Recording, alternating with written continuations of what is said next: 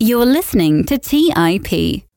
Preston and I are joined by fan favorite Lynn Alden on today's episode. Preston and I have read hundreds of books since we started TIP in 2014, but few books stand out like Lynn's new book, Broken Money. In this episode, we're exploring the history of money and how we got to where we are today. We're analyzing why the current monetary system is broken and its surprising, wide-ranging implications from everything from our daily lives to geopolitical tensions. This is already one of my favorite episodes we ever recorded. So, without further ado, here's our conversation with the always insightful Lynn Alden. You are listening to The Investors Podcast, where we study the financial markets and read the books that influence self-made billionaires the most. We keep you informed and prepared for the unexpected.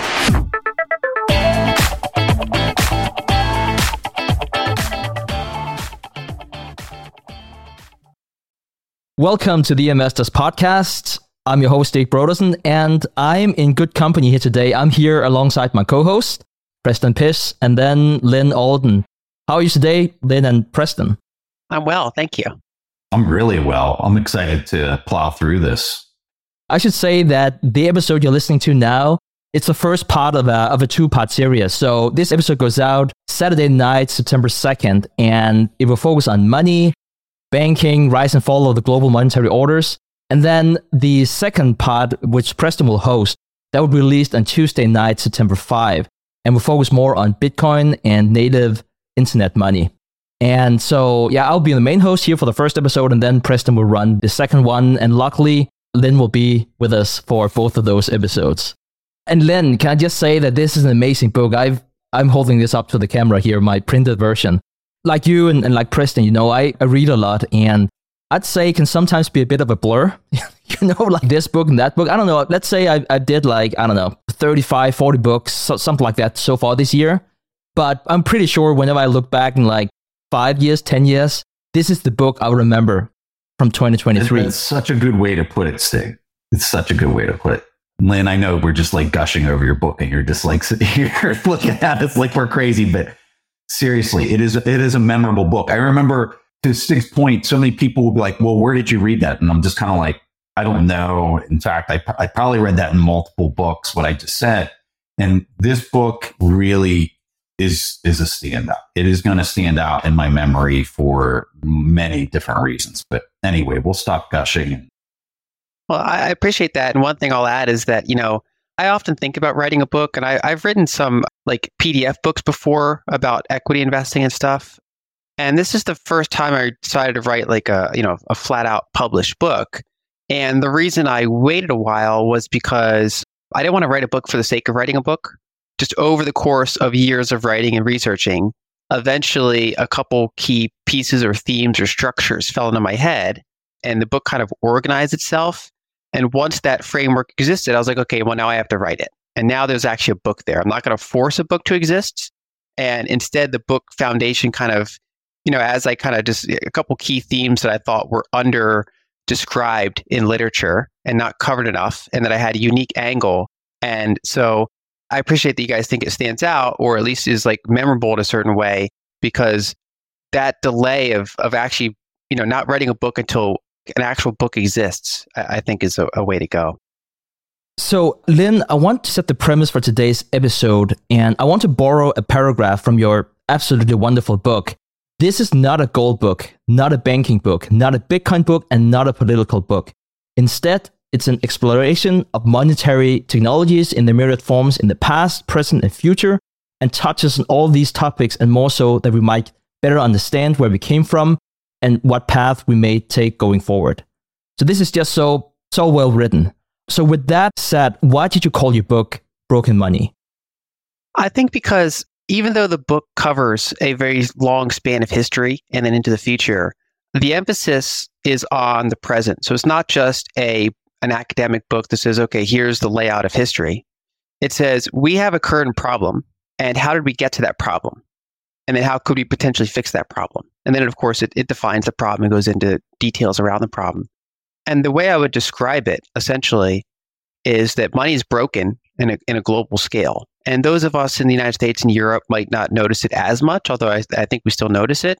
But throughout the developing world, it's always been a lot more obvious. And, in one sense, the past 50 years or so, humanity has flourished in a lot of ways. We have way more technology, way more energy, standard of living have been improving.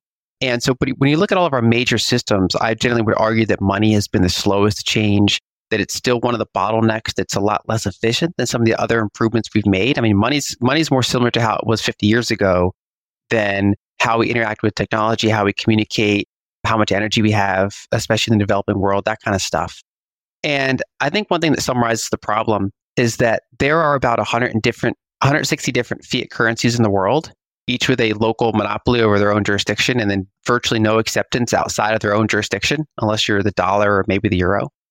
And so you have these all these different kind of bubbles, these little isolated areas. And if you happen to be born in the top 20, it's workable enough. Your money devalues slowly, but you have plenty of investment options. Your money's easy to exchange, it's liquid. But if you're born in the long tail of other currencies, you have this currency that's, there's been dozens of hyperinflations within our lifetime. So just since the 1980s, there's been multiple hyperinflations, dozens. There's been many other triple-digit inflations. There's been constant double-digit inflations. Many countries don't have rule of law and have authoritarian tendencies, so money can just be arbitrarily frozen with no real recourse. And so really where you're born affects how easy it is to accumulate liquid capital, which is a foundation of growth. And it also impacts your ability to transact with other participants in the world, right? Because instead of just sending money to someone for their good or service, if we're in different countries, not only do we interact, we have to go through this big banking apparatus around ourselves. I have to convert my currency to your currency, buy your good, and get it back here. And it's just this whole series of bottlenecks and inefficiencies. It hasn't, it's only marginally improved really over the past 50 years, the way this works. And so I think that essentially for multiple ways, some obvious and some subtle, our monetary system is outdated and problematic. And it's at a big kind of piece of the puzzle for why we see growing populism in the developed world. I think it explains a lot, not all, but a lot of the problems that we see in developing countries, why they have such big booms and bust cycles and why it's so hard for them to develop. Another factor is that if you look at the MSCI, developed markets versus emerging markets, in the past 50 years, the percentage of developing countries that have developed is strikingly low. A handful in Asia have arguably done it, but outside of that, there's very few examples of a country going from developing to developed. And I would argue that the way the money system has been structured plays a significant role in that because it makes it hard for the middle class in those countries to accumulate liquid capital and kind of keeps them tethered in the system. One of the things we can see whenever we look back in history, and you write eloquently about that and the financial history of money, and humans in small kinships and friendship groups don't need money. But whenever we start trading with other groups, all of a sudden, we don't trust them, we don't know them, we need money. And traditionally, we've done that with commodity money. Could you please elaborate on what is commodity money and why is commodity money really a story about technological progress? Sure. So the book starts out basically going back to the earliest known history. So, what did hunter-gatherers use as money? What did the earliest civilizations with writing use as money? And those types of questions. And so it touches on various studies by anthropologists and different research into how people handle this. And I think the foundational problem is the double coincidence of wants, meaning that, if I want to trade with you and, I might have a surplus of something and a deficiency of something else, and you have a surplus of something else and a deficiency of something, in order for us to trade successfully, my surplus has to match your deficiency at the same time. And there's more combinations that fail than succeed. And certain types of goods are even hard to just carry for long periods of time. I mean, if all I do is make apples and you build homes, how do I accumulate enough apples to, exchange for the home, right? So the problem becomes that we need an abstraction to translate my value to your value and lubricate this trade.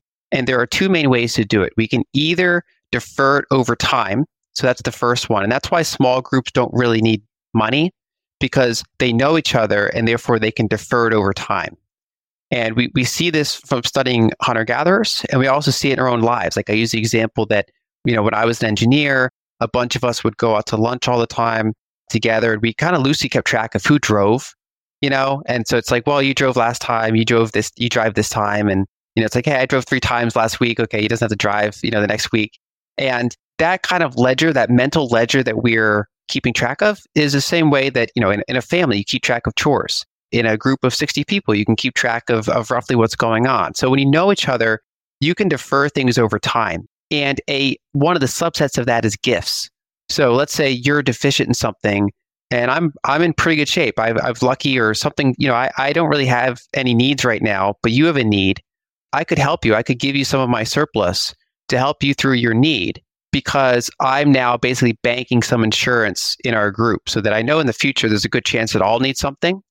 And if you or Preston or others are someone I've maybe helped in the past in this kind of hypothetical kin example, then you'd be able to help me later. All right. And so basically that's the one way to solve the double coincidence of wants, is by deferment over time. It's a type of credit, really. The problem is that only works with people you know well or have some sort of legal structure in place in more advanced societies. So the other way to do it is with spot trading, but you need something that's more universally desired. So not everybody needs spears. They're big and bulky. If you have a spear, maybe a backup spear, you don't need 8 more spears. You're not going to save your wealth in spears or giant bulky furs or things that rot or things like that. And so what we generally see in societies, that objects that are small, scarce, portable, long-lasting, divisible, they tend to recurringly pop up as ways to lubricate trade. And so in hunter-gatherer society, it was often shells or teeth, but shells are shell-like objects where they would put some of their surplus time and energy when they have a period of abundance into making various ornamentations. So shell bead bracelets, for example, takes a ton of work. It's intrinsically enjoyable for people wearing it and seeing it. It's a way of displaying your status and your past period of abundance. But then it's also you can store a lot of value in a small way that you don't have to carry. And should you ever need something more utilitarian in the future, you now have this rare object that you can potentially trade, even to a stranger, for it, or to other members of your group that are maybe not as close, and it represents final savings. Like they don't have to remember that there was a favor there. It's a way of final settling, even among people you might know. And so that's what the evidence shows, and I point to a lot of literature showing that hunter-gatherers and then early civilizations, commodity money would develop, and it started with shells, and it would other things. It could be cocoa beans, it could be grains, it could be silver, eventually gold. We moved up the technological ladder, but they are a way to solve the double coincidence of wants when you can't rely on time. You can't rely on time and trust.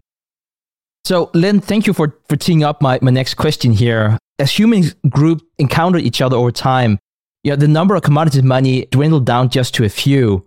And every time a commodity money encountered gold and silver in the competition for money, gold and silver won out. Now, I guess there are 2 questions I would like to ask you to that. Why was that so? But why would even superior money like gold and silver eventually run into issues? So basically, it's going up the technological ladder. When people in early civilizations were in different parts of the world, obviously they have different environments around them. So you might have cocoa, you might have grains, you might different types of things, and so they use different types of money. But as civilizations would encounter each other, if an industrial society encounters a non-industrial society, they can quickly make a lot more of the non-industrialized money, whereas the reverse is not true. And then if 2, pseudo-industrialized countries come into place, it's easier to make more copper, for example, than it is to make more gold. And so over time, the scarcest commodities won. And in this sense, the scarcest doesn't mean it's super rare. It's not like meteorites or rhodium or something. It's something that's still sufficiently liquid and fungible, and people identify it and they have it and they know what it is. But it's very hard to increase the supply on a percentage basis. And so basically, for lack of a better word, it's the stock to flow ratio. How much exists? What is the stock of the total amount of that commodity in that region versus how much is produced per year, or how much could be produced per year, even if you tried really hard. So, if you're using tobacco as money, which some places did, it's pretty easy to make a lot more tobacco. If tobacco is being overvalued because so many people are holding it and giving it a monetary premium, it's easy to go out and plant a ton more tobacco. Whereas if gold is heavily used, it's really, really, really hard to go out and meaningfully increase the amount of gold in the system on a rapid basis. And so the short answer is that as civilizations found each other, they moved up the ladder to the scarcest monies that were still liquid and fungible and divisible and recombinable. And so that ended up being gold and silver. Now, eventually they even ran into problems when we started to abstract money. So even though they are divisible and recombinable and authentifiable, they're not easily doing so. So especially if you're moving large amounts of gold, along the Silk Road or something like that, that's very dangerous. It's very burdensome. And so in many ways, we started to develop these proto-banking systems, even before, modern banking of like Italy. Before then, you'd have like Islamic traders along the Silk Road, 1,000 years ago. And it's like, okay, how do we transport value safely and efficiently over long distances? And well, the answer was abstraction. So, instead of bringing gold long distance, there's networks of people that know each other, merchants. And I could go to one city, exchange gold for a piece of paper that's just like authentifiable.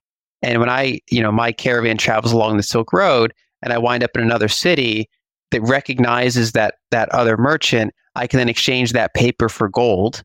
And that merchant knows that he now owes the other merchant at some future time. And so you have early rudimentary credit, early rudimentary bills of exchange in order to grease the efficiency of trade. And that really got a big jump when the telegraph was invented and then deployed. So throughout the 1850s and 60s, it started to be meaningfully deployed across Europe. And then in 1866, you connected cross Atlantic. And so now you could send information, at roughly the speed of light. Whereas all throughout history before then, there's virtually no way to send information more quickly than humans could move around, other than like fire signals in the distance but there's very few ways to send information quickly. But once we had the telegraph, we could send information around the world very quickly. And then by extension, we could send transactions around the world very quickly. We can communicate over Morse code between New York and London virtually in real time and say, okay, this bank XYZ owes other bank ABC money. We're doing this transaction. And that gold settlement can happen weeks or months or never later. And the problem was that gap grew very, very significantly. And so gold and silver had to be increasingly abstracted in order to keep up. And so gold and silver were increasingly marginalized. And silver was marginalized first because, one of the reason gold and silver were often used together in a bimetallic standard was because gold is not as divisible. Even a tiny gold coin is often worth more than labor would make in a day or a week of work. And so they said, okay, well, silver is money for like normal people and gold is money for like kings, merchants, large settlements, that kind of stuff. But once you were no longer directly interacting with the metals for the most part, you were using banknotes and abstractions. These things made them more divisible. And then silver became less important because the key limitation of divisibility was solved by this banknote abstraction or this ledger abstraction. And so gold started to push out silver and kind of be the last commodity standing. Let's take a quick break and hear from today's sponsors. Don't just ride the index, seek to outperform it with Fidelity Active ETFs. Learn more at fidelity.com/active ETFs. Before investing in any exchange-traded fund, you should consider its investment objectives, risks, charges, and expenses. Contact Fidelity for a prospectus, an offering circular, or if available, a summary prospectus containing this information. Read it carefully. While active ETFs offer the potential to outperform an index, these products may more significantly trail an index as compared with passive ETFs. Fidelity Brokerage Services, LLC, member NYSE, SIPC. Our friends at Corient provide wealth management services centered around you. Corient's goal is to exceed your expectations and simplify your life. Corient has been helping high achievers just like you enjoy their lives more fully, preserve their wealth, and provide for the people, causes, and communities they care about. They're one of the largest integrated fee-only U.S. registered investment advisors, and Corient has deeply experienced teams in 23 strategic locations. They have extensive knowledge spanning the full spectrum of planning, investing, lending, and money management disciplines. The teams at Corient put the collective power of their expertise into building you the custom wealth, investment, and family office solutions that can help you reach your holistic financial goals, no matter how complex they may be. Real wealth requires real solutions. For more information, speak with an advisor today at Corient.com. That's spelled Corient.com. That's Corient.com. When Rainn Wilson had a great idea, he turned to AT&T Business. They assured him no matter how out there his idea may be, they had his back. So he came up with this, a talking pillow designed to put you to sleep, backed by a reliable network and the only network with built-in security controls. And thus, Sleep with Rainn was a hit. Take your business to the next level at business.att.com. That's business.att.com. All right, back to the show. Going to chapter 4 in your book is just such a powerful chapter. And you outline these two primarily economic camps. One camp is commodity theory of money, and the opposing is the credit theory of money. And what I think you do so well, Lynn, because whenever we talk about like these academics say this and the other, like what I think you do so well in this book is that you make it way more digestible. It's so easy to understand for us, and it's not as daunting as it sometimes can be whenever you're reading those thick, dusty economics books. So could you please talk about both of those theories, but also how you so beautifully are reconciling the two different theories? Sure. So going back to the earlier conversation, the two ways to solve the double coincidence of wants. It's either a highly saleable good or it's deferment over time. And so when you look at the major economic literature where people try to figure out what money is and define what money is, there's these two silos that a lot of these theories tend to gravitate around. And so one of them is the commodity theory of money. And, that goes back to Aristotle. And then, Adam Smith, in the modern times kind of revitalized that. And then the Austrian school, really built upon that. And so the idea there is that a money, the most saleable commodity naturally emerges in societies. And that is what's used as money as a form of spot trading. It doesn't need any sort of like state backing. It just kind of naturally emerges over and over again.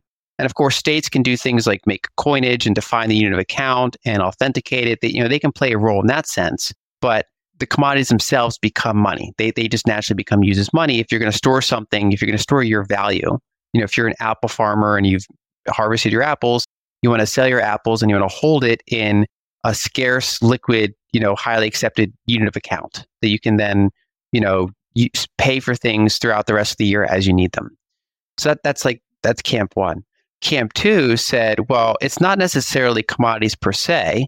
And they would argue that instead credit is at the root of money. So, if you sell me something and I don't have money on me or what I make you don't need right now, I could give you a claim for stuff I produce. So, if you are if you're a brewer and I'm a butcher and I want some beer, I can give you a claim slip that says, okay, this is now redeemable for, half a pound of beef.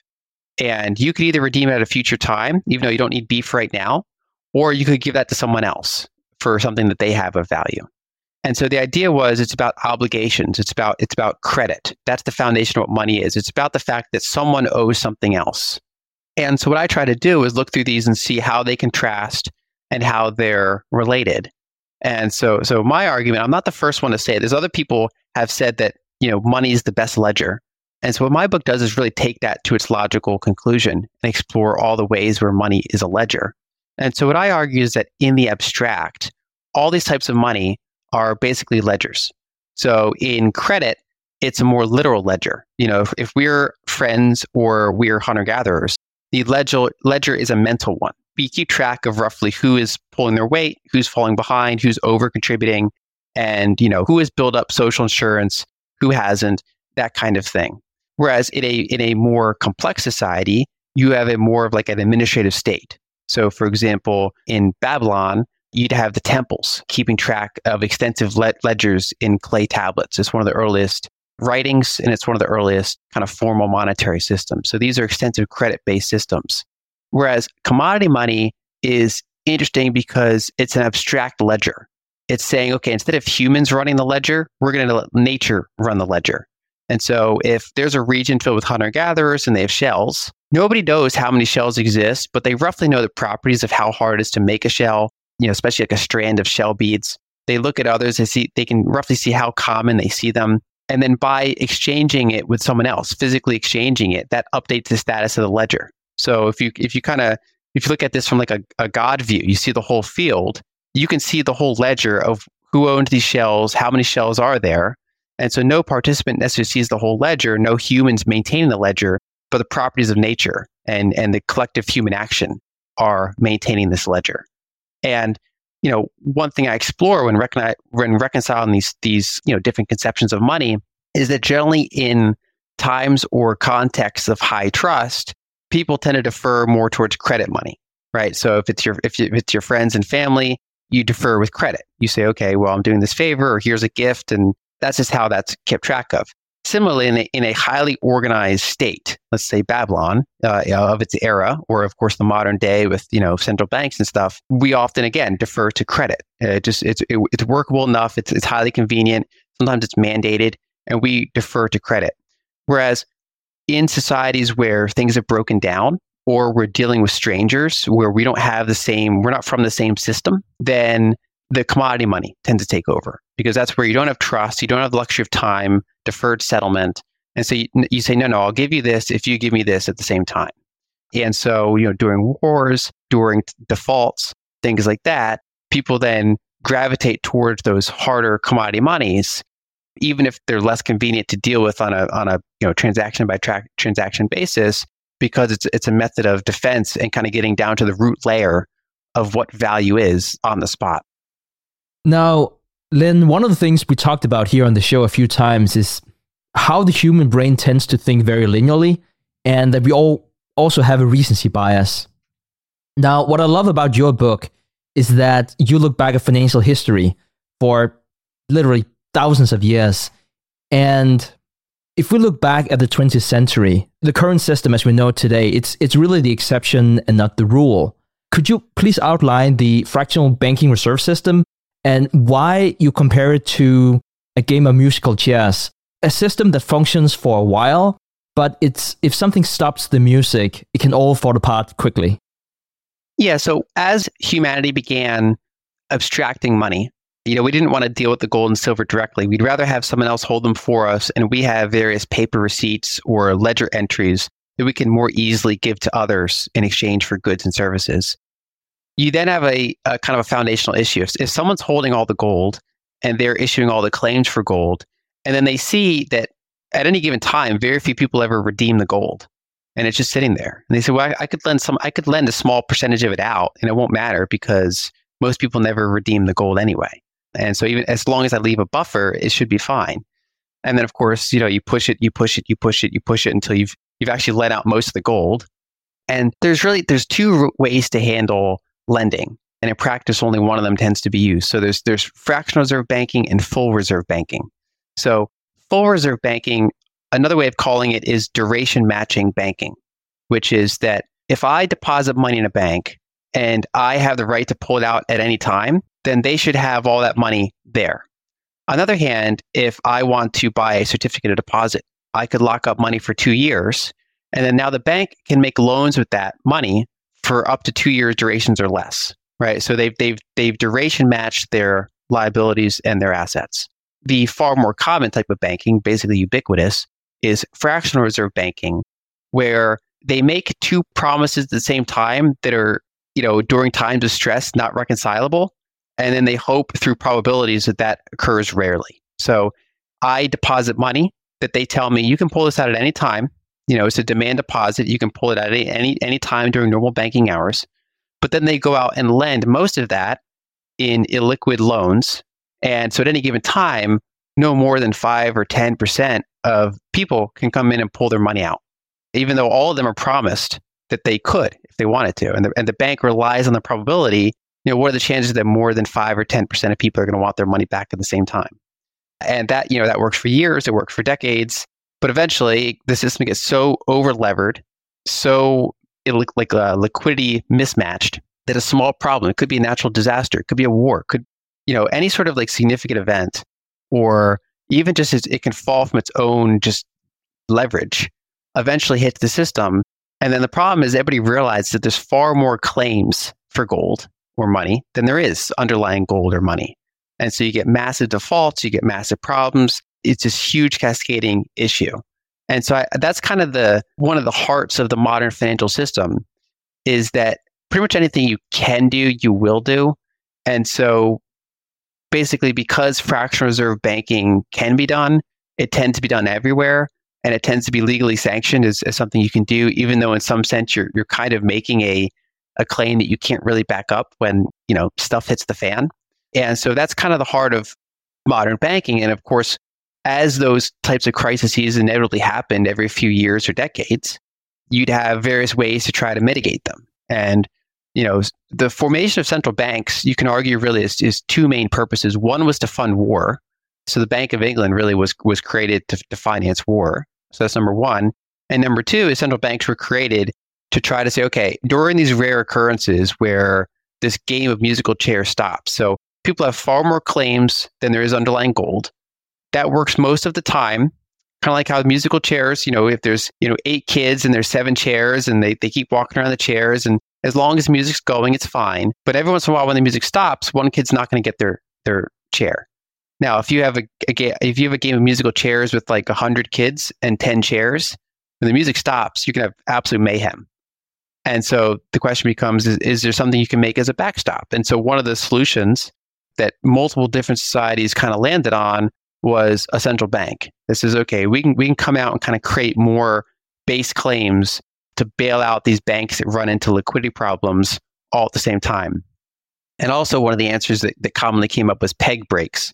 So they'd say, okay, well, I know that claim was worth an ounce of gold, but times are tough. So now all these claims are only worth half an ounce of gold. And so everybody kind of gets a haircut to deleverage the system of claims versus base metal.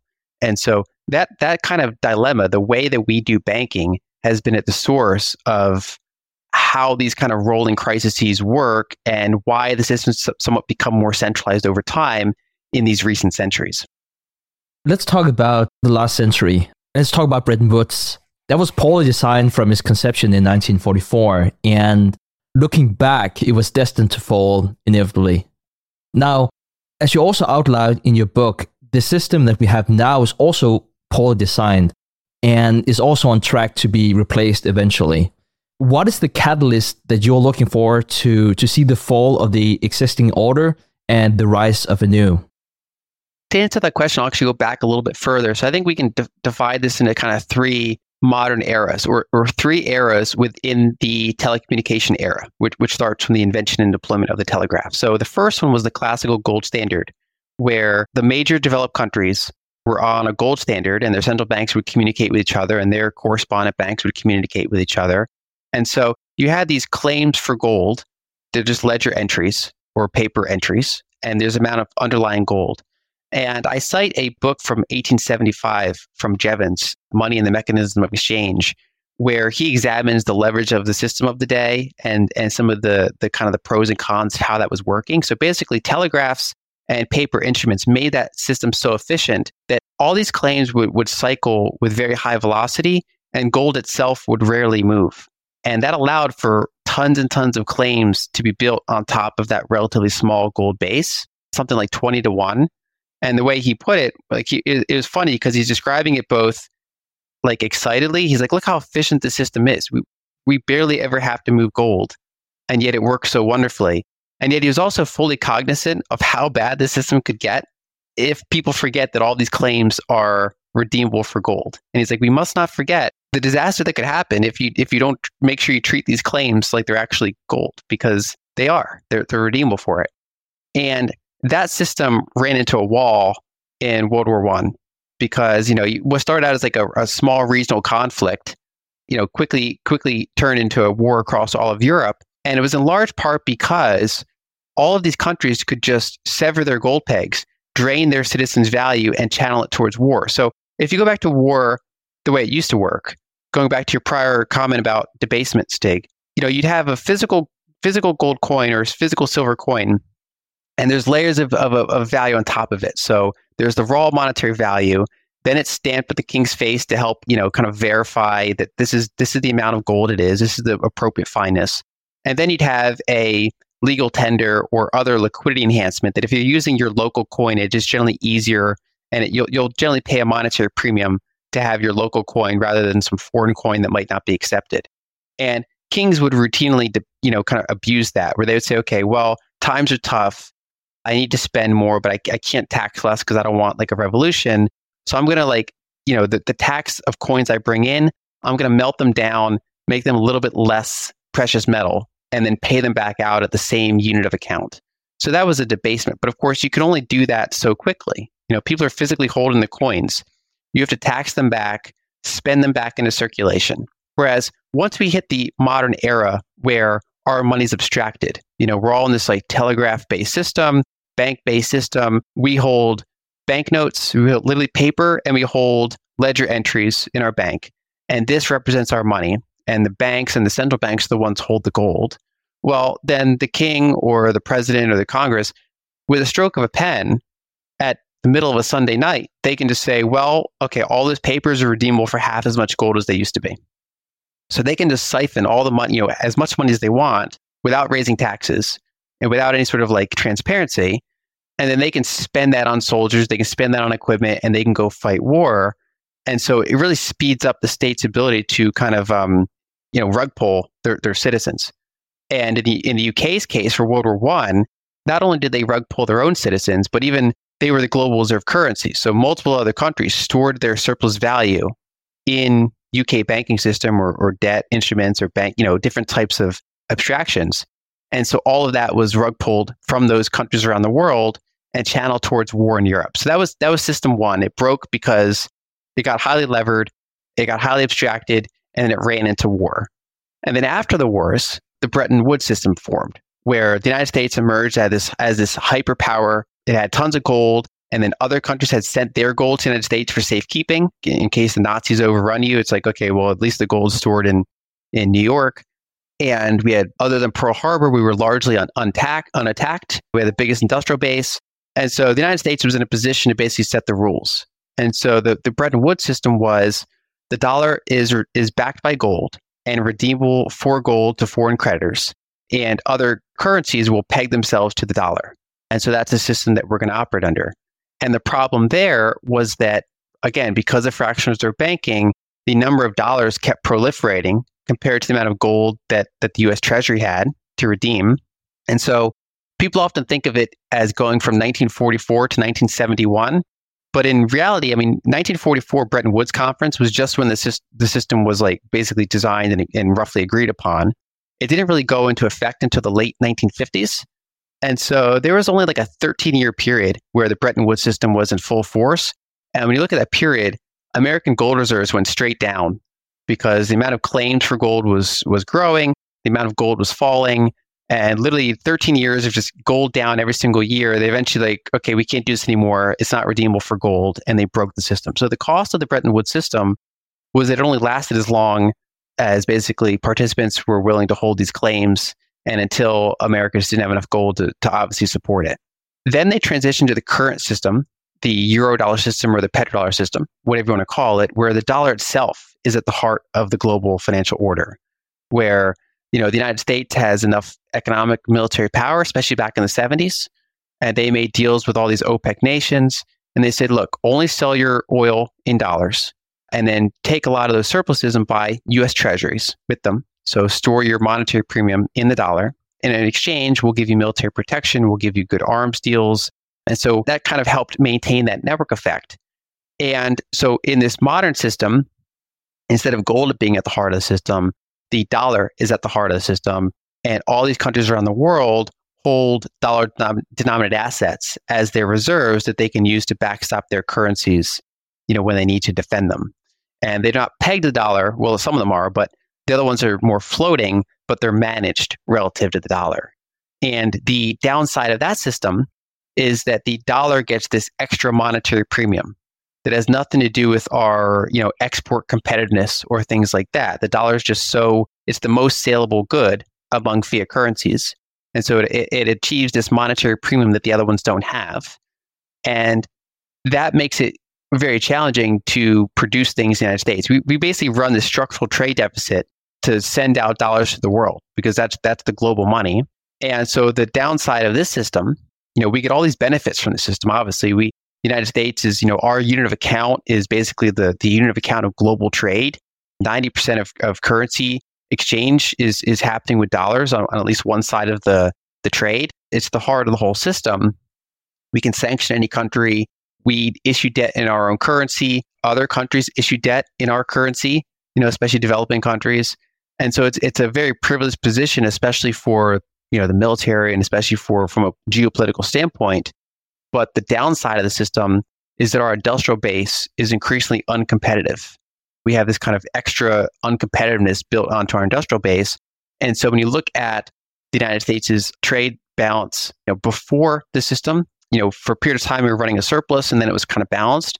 But after the system came in place, we started to run a structural trade deficit. We pretty much have to in order to support the system. And that over time, that means a deeply negative net international investment position. It means that our industrial base, especially over the past 2 decades, has stagnated. And so we become very services oriented and we become kind of this hollowed out shell that has a lot of geopolitical reach around the whole world, even as at home, our industrial base suffers, our infrastructure suffers. It's ironic when you go to a developing country and their airports are better than the airports in like the empire country, right? Imagine the world of Rome where, other countries had better infrastructure than Rome. That would be interesting, right? So that's kind of the environment we find ourselves in now, where the United States has all this geopolitical power. It's good for Washington, it's good for New York, but it's been really bad for kind of flyover country where you want to make physical things, but it's much harder for you to do so. And that's been the cost of this current system. Let's take a quick break and hear from today's sponsors. If you're looking for the right franchise concept at the right time, an iFlex Stretch Studio franchise is the business for you. iFlex is the newest franchise concept from the founders of The Joint Chiropractic. With over 200 licenses already awarded to our regional developers, there's never been a better time to own an iFlex franchise in your market. An iFlex Stretch Studio franchise offers its clients the best in professional assisted stretching for one affordable price in one beautiful location. Even the Mayo Clinic says stretching can increase flexibility and improve your joints' range of motion, helping you move more freely. Prime regional developer opportunities and franchise locations are going fast. Don't miss this opportunity to get into this rapidly growing health and wellness business from the founders of The Joint Chiropractic. Find out more today. Call 888-994-3539 or visit iflexpodcast.com. Call right now, 888-994-3539 or visit iflexpodcast.com. Kyle, you're connected with a ton of different investors and portfolio managers, and you're just really in the know on a lot of these things. How do you keep up with all the day-to-day headlines for your portfolio companies? Yeah, so I used to have a ton of issues with this, and that was until I started using Yahoo Finance. Really? What's so great about it? So Yahoo Finance is awesome. I have my whole portfolio entered and I can easily see all the top headlines to keep up with the recent news. And each day you get an overview of the major global events that might be moving the market. So I'm ready to easily pounce on any opportunities that come my way. What else can you do on Yahoo Finance's platform? They also have a number of cool features, including a tool that lets you link all of your investment accounts, analyst ratings, and independent research, as well as the ability to create customized charts. Well, now I know that the audience is really going to love this one and actually see they have 90 million monthly active users. For comprehensive financial news and analysis, visit the brand behind every great investor, yahoofinance.com. The number one financial destination, yahoofinance.com. As many of you know, I love studying businesses and networking with business owners. The more I've studied businesses, the more I've realized that starting and scaling your business is easier than ever because of companies like Shopify. Did you know that Shopify powers 10% of all e-commerce in the US? Shopify is the global force behind Allbirds, Rothy's, and Brooklinen, and millions of other entrepreneurs of every size across 175 countries. Shopify is the global commerce platform that helps you sell at every stage of your business. From their all-in-one e-commerce platform to their in-person POS system. Wherever and whatever you're selling, Shopify's got you covered. Shopify even helps you turn browsers into buyers with the internet's best converting checkout, up to 36% better compared to other leading commerce platforms. What I personally love about Shopify is that it's the turnkey solution to kickstart and grow your business, and they are totally committed to giving you the necessary tools to succeed as a business owner. Plus, they have an award-winning customer support team there to help you every step of the way. Because businesses that grow with Shopify. Sign up for a $1 per month trial period at shopify.com/WSB. That's all lowercase. Go to shopify.com/WSB now to grow your business no matter what stage you're in. That's shopify.com/WSB. All right, back to the show. I sort of wanted to go back even more in history. That's one of the wonderful things about interviewing you, Lynn, that we can jump back and forth in history. And I want to go all the way back to the 1860s because there's a red thread to everything we talked about when we talk about financial history. And I wanted to talk about the American Civil War and President Lincoln and how he began to centralize the banking system. This was at the time whenever the U.S. federal government issued the famous greenbacks as fiat currency, and that also allowed them to absorb from the population as long as they could retain that credibility and reputation. Now, you also had the Confederate States of America. They also issued fiat currency to channel people's savings toward the war, basically what you were saying before in the 20th century. Like we saw also that the century before. And that currency for the Confederate States hyperinflated whenever they lost the war. So I guess with all of that as a backdrop to my question, how important is the strength of the U.S. military today whenever we talk about the strength of the U.S. dollar? Yeah, that's a good question. And to touch on that initially, again, the 1860s are interesting because in addition to, the Civil War and all that, you had the telegraph system recently deployed, right? So that telegraph system in the United States is partially what allowed a centralization of the banking system to occur in the first place. It's hard to centralize something if you can't even rapidly communicate across that large area. And so again, that's why I focus so heavily on technology as a driver of what money is or what the layers on top of money are, because without the foundational variable, it's hard to have the derivatives of that. So it's interesting timing how that worked out. I'm not saying obviously telegraph caused the war. I'm saying that the bank system was centralized in part for the war, but it could only be centralized to that degree because the telegraph had been deployed to various degrees, or at least it made it far easier to do it. So to answer your question, I would say that the credibility of a currency is largely tied to that country's economic size, rule of law, and then ability to define itself or protect itself, right? So if I have Thai baht and Egyptian pounds and Norwegian kroner in the drawer next to me, and they're not very saleable where I am in New Jersey, even though, in particular, the Norwegian currency is quite strong. Yeah, it's like the richest country per capita, or one of the richest countries per capita, but it's a small country, and that currency is not very saleable outside of Norway. People don't even know what they would do with it. So I'd have to probably trade at a discount to get it off my hands so that someone could figure out what they want to do with it.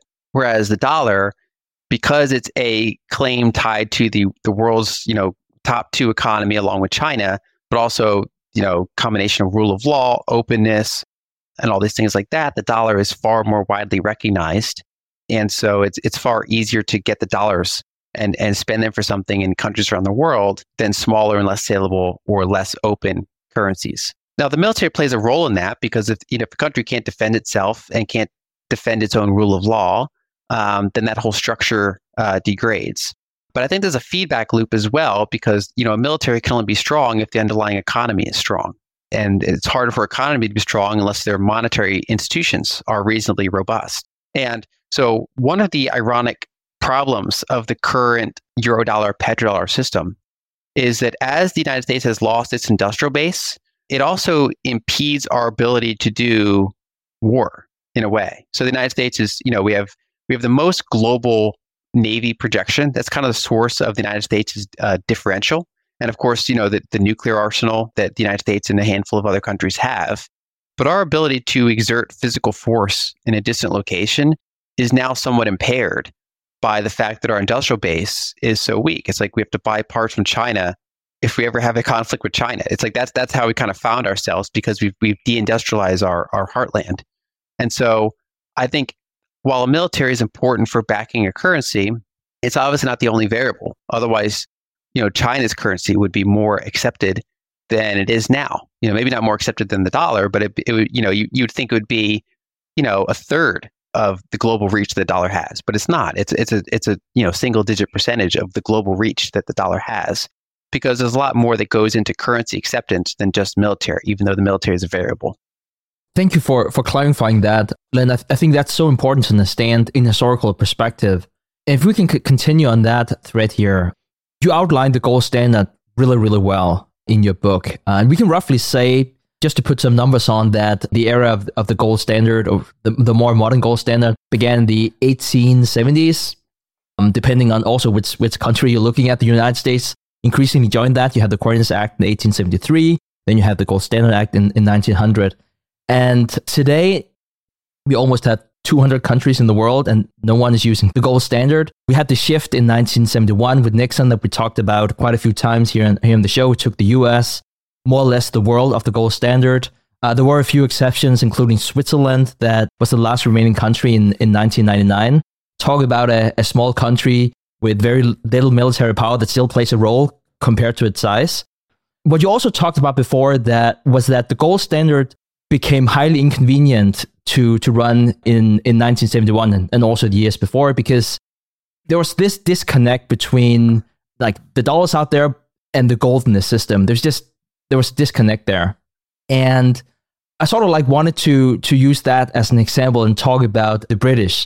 They've been on and off the gold standard. And leading up to the First World War, the United Kingdom was the dominant global power. And in 1914, they issued war bonds to raise capital from the public to fight the war.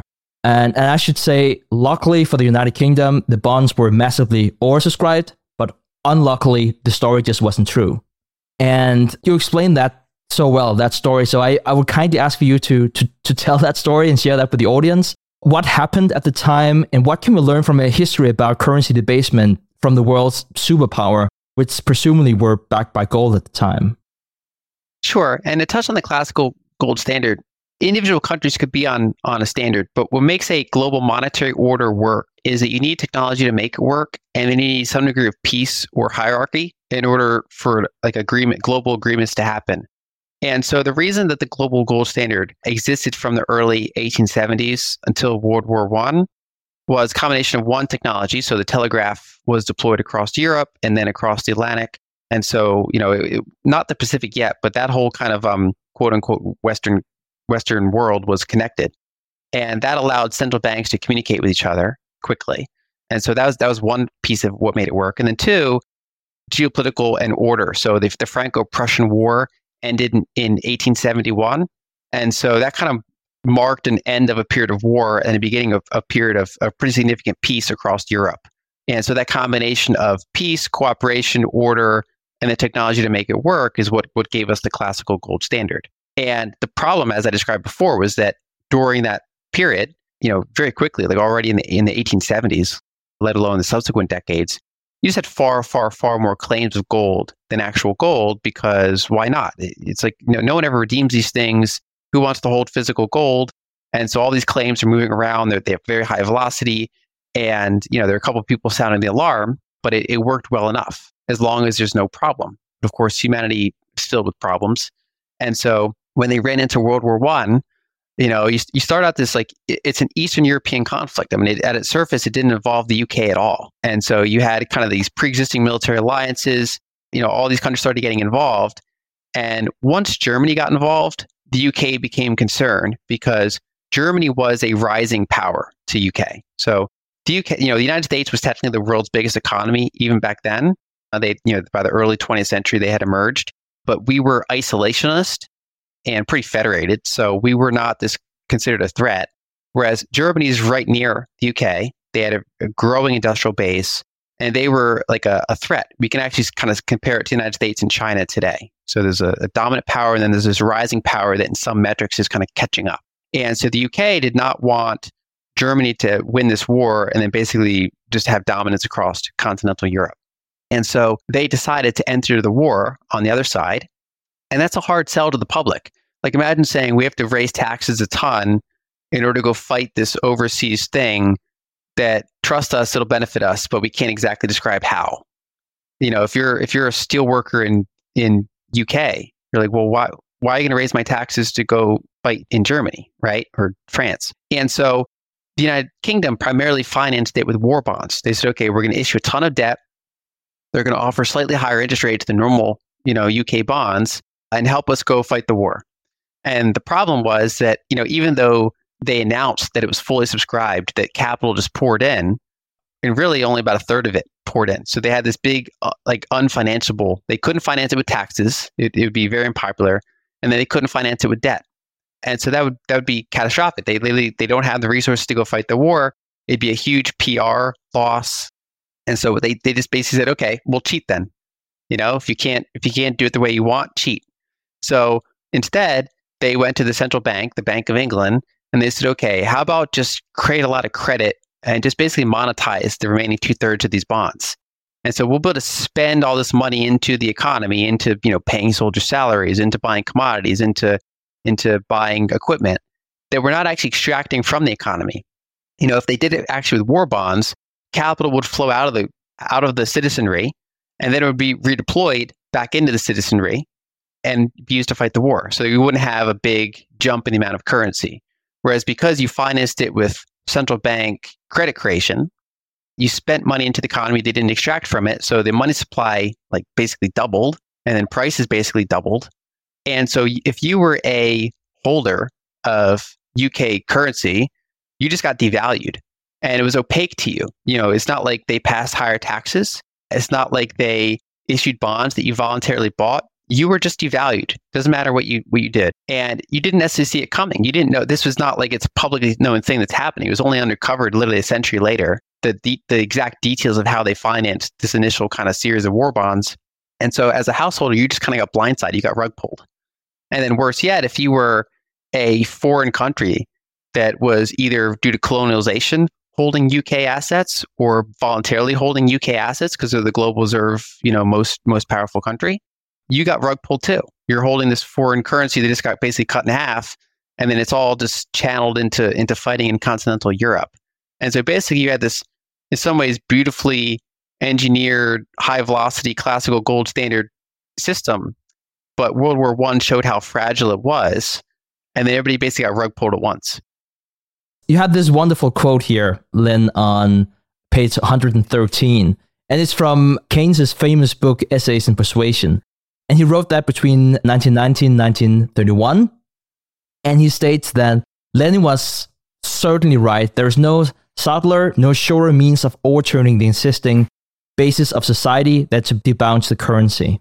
Now, again, it's we don't talk a lot about Lenin here on the show, but I was hoping if you could elaborate a bit more on what Keynes meant. Well, or I should say about what Lenin meant, and whether or not you agree with that assessment. So the reason I quote Keynes is interesting. If I quote like an Austrian economist in The Problems of Inflation, people can be like, well, no, we all know the Austrians don't like inflation. The reason I like the Keynes quote is because he, in many ways, like the architect of this inflationary system. He's the major proponent, a major influence on how we run modern finance. And yet he had some of the most detailed breakdown of the problems of inflation. The fact that it's basically a tax on everyone, but then more specifically, it's an undetectable tax. It's this purposely opaque way to extract value and then to deploy that value somewhere else. And as part of his quote, he basically, cites Lenin and says, the currency debasement is one of the most effective ways to kind of deconstruct this whole system. And I'm not like, I don't discuss Lenin enough. I'm not like well versed on the context where I study. I know Keynes way more than I know Lenin. But one thing I like to point out is if you actually read the Communist Manifesto, so Karl Marx, going back to the foundation of communism, they talk about 10 ways, like 10 tenets that you'd have to use in order to bring about communism, right? So this is from them. It's not from others. And one of them is centralization of all credit and banking into a national monopoly. So all money centralized, and only the state determines who gets credit, who doesn't get credit. Number two is the centralization of all communication and transport. And this is from them. I mean, it sounds like a criticism, but that's what they're describing, among other steps that you need to do in order to bring about communism. And so, basically, if you put your mind in the mind of a communist, you say, how can we enact our vision? Well, one of the ones is you have to mess up the currency. You have to centralize it. You have to be able to devalue people who you don't want to have money. You have to be able to redirect the value from whatever someone's holding to whatever you think the state should do. And so that's basically what Keynes is talking about, that you have this untransparent way to take value from others. And it's funny because Keynes was one of the few that was aware of the Bank of England's kind of trickery during World War I. And so he's an interesting character because on one hand, he's like the proponent of that type of, I mean, he's not a communist, but he's a proponent of, very flexible monetary systems, these kind of opaque inflationary systems. And yet he's also describing in detail why it can be harmful, especially if overused. And here we are. And let's actually stay a bit with that thought. But in your book, Lynn, you state that, I'm just going to quote here, to this day, there has never been a satisfactory explanation as to why the United States invaded Iraq. You also note that in 1999, Iraq, which at the time had the second largest oil reserves, began to sell oil in the newly created euro. Now, this might sound crazy if you're listening to this in 2023, but the world was very different in 1999, and the euro was a serious contender. Like, the power relationship between Europe and the US were just very, very different at the time. Now, Russia, Venezuela, and Iran were also dabbling in non-dollar oil sales around the same time. And the idea that the United States invaded Iraq due to the sale of oil in euros is often labeled as a conspiracy theory. And one of the things you discuss in your book is that while it probably wasn't the only reason for an invasion, do you think that it played a role? I do. And basically, monies emerge naturally. And to some extent, that even includes fiat currencies. So, if you go to an Egyptian and he's holding physical dollars, because he doesn't want to hold too many Egyptian pounds because they devalue quicker. If you ask him, why do you hold dollars? Well, why didn't you pick Chinese yuan, right? This is an emergent decision. The United States' brand of money is more known to this person. It's more accessible. It's more liquid. It's more globally ubiquitous, right? So in some sense, when fiat currency systems collide, the sounder and bigger and more liquid one is likely going to win, right? So the Eurodollar petrodollar system was partially designed, but then also partially it's as the biggest, the most saleable money, it's the one that becomes dominant. But because these are centralized systems, they need kind of enhancements or management of their network effects in order to keep them going. And so in the 1970s, they had all those initial petrodollar agreements with OPEC to basically keep the ball moving on what was already a pretty strong network. So they didn't create the importance of the global dollar. That they already had that from Bretton Woods and World War II and all that. But that was a way to kind of keep it sustained. And when the creation of the euro came, as you pointed out, that was considered, a comparable currency to the dollar. It was considered a rising challenge of global dollar supremacy. And we started to see in a pretty rapid period of time, a number of countries that were not on good terms with the United States become interested in trading oil for euro. And we either went to war with them, or we destabilized them, or we sanctioned them. And it's interesting because, there are no shortage of dictators in the world. There are tons of dictators of, say, certain African countries, certain Southeast Asian countries, North Korea. We generally don't invade these areas. Doesn't matter if they're committing atrocities. We don't spread freedom to these countries. Using the phrase sarcastically, we generally do these types of actions when we feel we're ending a threat to us, or we're gaining some strategic advantage. So, after 9/11 and the war in Afghanistan, there's this period of confusion and this period of popularity and kind of pro-war mentality. And they basically use that to then go into Iraq, which does not even share a border. It's completely unrelated. And they're like, well, is an evil dictator. He's got weapons of mass destruction. He's got to go. Then we find out there's no weapons of mass destruction. He is an evil dictator, but there's plenty of evil dictators. Why did we pick that one? The one that happens to be a major oil producer who's now pricing his oil in euros. and we go in to take them out. And then they go back to pricing oil in dollars. And so, I quote Ron Paul there because he gave a famous speech in the 2000s in Congress. So he put this all on the record, and he kind of lays out all these different regimes that every time they're not on good graces with the U.S., especially when it touches our monetary system, we tend to either outright go to war or our CIA and others destabilize them and try to do coups and try to get them back in our favor. And so that was kind of an era where the United States felt threatened.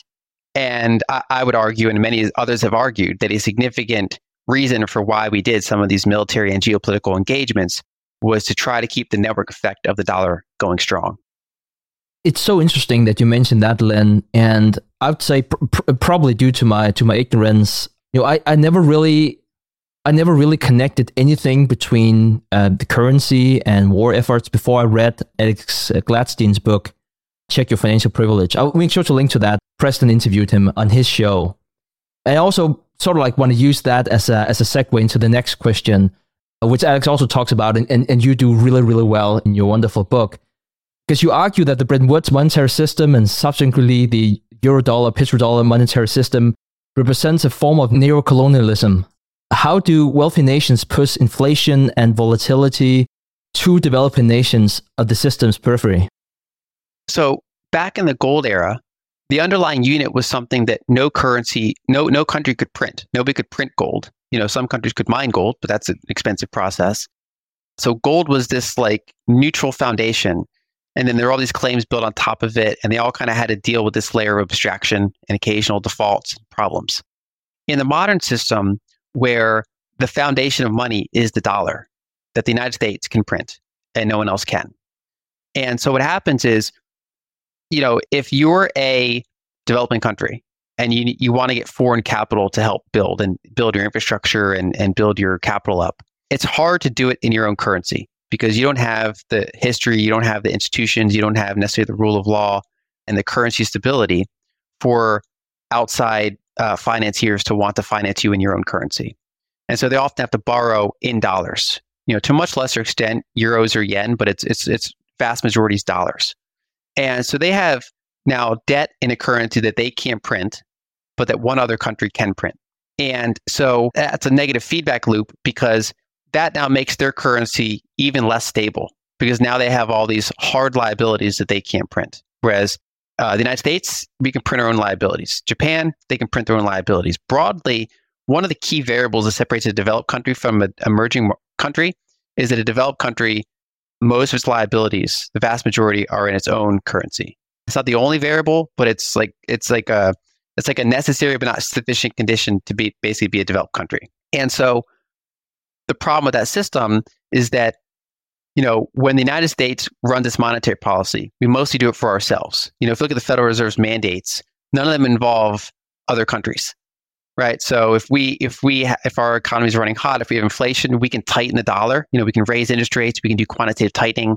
If our economy is weak, we can print money, we can cut interest rates to zero, we can do whatever we want. And so all these other countries who have both liabilities denominated in dollars, or maybe they're a major creditor nation, they have assets denominated in dollars, they're Saudi Arabia or they're Taiwan. They've had massive trade surpluses, they build up dollar assets. We can devalue those whenever we want. And then on the other side, if you're an emerging market with a lot of dollar-denominated debt, we can harden those liabilities whenever we want and basically crush you. And so emerging markets that have all this dollar-denominated debt go through exaggerated boom-bust cycles, which makes them less investable, which makes it hard to accumulate capital. And it's not based on gold, it's based on the foundation of what a handful of people in Washington, D.C. decide to do. And so that basically gives, and back when the Bretton Woods system was designed, you had the IMF and the World Bank that were designed along with it. Those are the guardrails and enticements of the system. So if a country finds itself needing dollars because it pretty much has to use dollars to finance itself, and now it's run into a debt problem, as they all do, the only place they can go is they can go to the United States to get a dollar swap line, or they can go to the IMF and get a loan. And of course, the IMF is it's basically entirely controlled by the United States and Europe. And so the IMF says, okay, we'll give you a loan, but you have to change these things according to our will. You have to devalue your currency. You have to end subsidies for these things. You have to let our corporations go in there and do whatever they want. You have to export these things to us more efficiently, right? So we can shape those countries to our will because they can only finance themselves in dollars, and we're the ones that have the dollars, right? And so the way the system essentially works is that the developed world, especially the United States, but also Europe, pushes their volatility onto the rest of the world. So all of the emerging and frontier markets of the world are at the side of it and just kind of getting whipsawed all around by whatever the United States and Europe decide to do with their monetary policy. And, a handful of countries like, Japan has broken out of that system. They're kind of in the club now. China has been powerful enough. That's like kind of arguably their main goal is to kind of break out of that system. They've done it pretty effectively, but with a handful of exceptions, it's very, very hard for countries to ever break out of that system. They have these constant waves of volatility pushed to them in order to stabilize and reduce volatility in the United States and Europe. It's so interesting, Lynn, how money is underlying theme of so many geopolitical things here. And, it sort of like takes me to the next question about this old joke about a woman claiming that the world rests on a giant turtle. And then she gets asked, well, that giant turtle, what does that stand on? And she's like, another giant turtle. And then you would continue to ask her, like, what about that turtle? What is that sort of standing on? And she says, it's giant turtles all the way down. And so you're using that joke as this beautiful metaphor for the US financial system. So let's see if we can go from giant turtles to the US financial system and tie that bow there. Sure. So if you go back to the gold-based system, in terms of financial markets, most assets are someone else's liability. So a US Treasury bond is an asset for me, and it's a liability for the US government. Corporate equity is an asset for me, but it's technically a liability for that corporation. Same with a corporate bond. And so most assets are someone else's liability. They're based on the ongoing operation of something else. Gold and commodity monies in general are assets that at their core are no one else's liability. So gold is it took a lot of energy to get it and refine it, and here's a gold bar, and whoever owns it, if they custody it, that's an asset, and it's no one else's liability. It's not based on the continuing work or legal claims of someone else. And so when you have a financial system that's ultimately built on gold, most things are assets and liabilities, and it's just this whole circular system. But at the very bottom of the system is gold, right? An unencumbered asset. Now, once we removed gold from the system, we rendered our system into that turtles example where it's turtles all the way down, meaning it's liabilities all the way down. There's no bedrock there. There's no bottom of the system where there's an unencumbered asset. Because right now, when you say, okay, what does a dollar in your bank account mean? Well, it means you have a fractional IOU to a base dollar. And they say, okay, what is a base dollar? A base dollar is a direct liability of the central bank of that country, let's say the Federal Reserve in this case. So that would consist of either physical banknotes or bank reserves directly held with the Fed. That's the monetary base. That's the ledger. That's the monetary ledger of the United States. And those are liabilities of the Fed. And you say, okay, well, what are the Fed's assets? How do they back up their liabilities? Well, they hold treasuries and they hold mortgage-backed securities and a handful of other assets. And you say, okay, well, what are mortgage-backed securities? Well, they're an asset for the Fed, but they're a liability to whoever owes those mortgages. You say, okay, well, what is a treasury? Well, it's an asset for the Fed, but it's a liability of the federal government. And what does the federal government support its liabilities with? Well, it has some assets. I mean, it has land, it has real estate, it has military assets. But if you add all those up, they're much smaller than, the $32 trillion that they owe. So, but their primary other asset is tax authority. They have a kind of a guaranteed income stream that helps them support, at least some of their liabilities. And so now we have this big circular system. There's no unencumbered asset at the foundation of the system. It's liability, liability, liability, liability, and it's a big circle that leads back on itself. And that's basically just the system we've had ever since 1971, whereas prior to that, and really throughout throughout ancient history, you had unencumbered assets at the foundation of the system, whereas these past 5 decades have been this kind of anomaly where there's no unencumbered asset. Now, technically, you could say, houses at the end of the day, when you own property, like, mortgages are basically claims on houses. there still are unencumbered assets that exist throughout the system, but the various monetary units that we use are not explicitly tied to any of them. It's not like a dollar's worth a certain amount of a house or a certain amount of gold. It's that we have this kind of circular system that exists alongside unencumbered assets rather than being built on unencumbered assets. Lynn, before you dialed in, I had a quick chat with Preston, and basically all that we said to each other was how amazing this book was. There's probably one or two books a year that really, really stand out and makes you think differently about the world. Ideas I've never heard before, or at least didn't think about that way. And for 2023, I can just say that Broken Money is in that category for me personally. I'm going to not just buy it for myself, I'm going to gift it to friends and everyone who I think could find help in your wonderful book. This is just the first part of this conversation, Lynn, we're going to have today. The second one goes out with Preston on September 5 here. But I just would like to take the opportunity to thank you for writing this wonderful book. And I've probably praised it like 15 times already, but let me just say for the 16th time, like, this is such an amazing book. And it's so, it really is. So at least for me, so thought-provoking, probably because I'm completely ignorant and I haven't thought about the world like that before. But it was just, I kind of feel that there were so many, sort of like a bit like reading Dalio's book that I know that a lot of an audience are familiar with, where he just like, there were a lot of thoughts, there were a lot of loose things. And to me, that book, Dalio's book, for example, I could say the same thing for you now, just tied so many things together. I think you said it yourself, Preston. It's just so much easier than, don't listen to me, just pick up Dalio's book or pick up Lynn's book and you'll get it. It's the organization of all these ideas. So like people who just listen to that first part of the discussion with Lynn are like, wow, there's a lot going on here. And there is, because we're kind of like pulling from various parts of the book.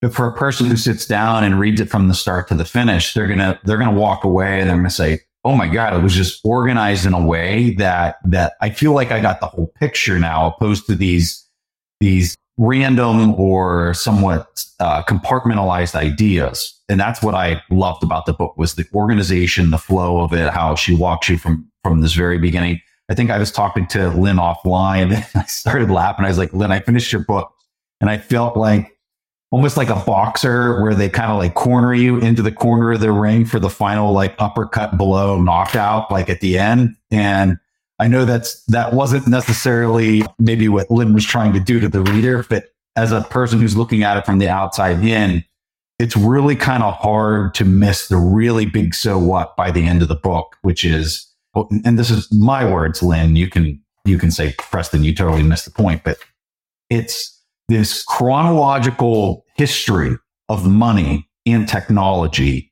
And then at the end, you're walking down this path of things that used to be really kind of bifurcated between like ledger money and commodity money merging. And the technology of where that's going to take us into the future is going to be very different than what we've experienced in our lifetimes and in our past. And it's an exciting time to be alive. And I feel very blessed to have had the opportunity to read this just really profound book. Well, I really appreciate that. And I appreciate the opportunity to talk about it. And, for people that read it, there's hundreds of citations in the book. And so the book couldn't come together without all these other people that have put out amazing content over the years. And so, what I really tried to do was, I had a couple kind of key themes or insights myself that I inject into it. But a lot of it is organizing all of the amazing things I've learned over the years from other people and trying to put them together in a way that makes sense for the reader. So that organization and the major themes, I think, are really important. And also, I think one of the themes I kind of indirectly touch on is the idea of technological determinism, where like certain things naturally happen in a certain order. History is not random in that sense. If you read like The Fourth Turning from Neil Howe, for example, he kind of makes a similar argument that, humanity tends to kind of go in cycles. Like what happened before kind of naturally feeds in what happens next. And then what happens in that era kind of naturally feeds to what happens after that. It doesn't mean it has to happen exactly that way, but there's certain loose patterns that happen. And so I kind of, there's in a certain sense, this as new technologies get discovered, they impact how we use money and what the pros and cons of that money are. But furthermore, those technology things almost have to happen in a certain order. So for example, if we were to run the world back 10 times, how many times would the bicycle be developed before the automobile? virtually every time because the automobile relies on the same technology that makes bicycles possible, plus additional ones. And so there's no world where, say, telegraphs and Morse code are invented after, say, Bitcoins or central bank digital currencies or something. It's like the foundations of sending very simple information, like abstracting transactions, naturally happens before abstracting settlements on a digital scale, for example. And so it's like we can divide almost monetary history into like 3 parts, which was pre-telegraph, everything's physical. And then we've been in this past century and a half where we've been navigating this kind of unique environment where information goes very quickly, but obviously material objects do not. And so in some ways, the past 150 years are humanity struggling with abstraction of our money, including all the benefits from that, but then all the downsides of that. And so I just think it's something that it's not a topic that's been explored enough. And so I really appreciate the chance to come on and talk about it. And we're about to blossom out of that second phase into a third phase, which we're about to talk about in the next part. So make sure you guys are on the lookout for that. Well said. I think that's the best way we can end this first part series here with Lynn. Again, Lynn, thank you so much. And we're just going to stop the recording and start a new one that's going to air on September 5. So everyone, make sure to download that. It's going to be a fascinating discussion. Thank you for listening to TIP. Make sure to subscribe to Millennial Investing by the Investors Podcast Network and learn how to achieve financial independence. To access our show notes, transcripts, or courses, go to theinvestorspodcast.com. This show is for entertainment purposes only. Before making any decision, consult a professional. This show is copyrighted by the Investors Podcast Network. Written permission must be granted before syndication or rebroadcasting.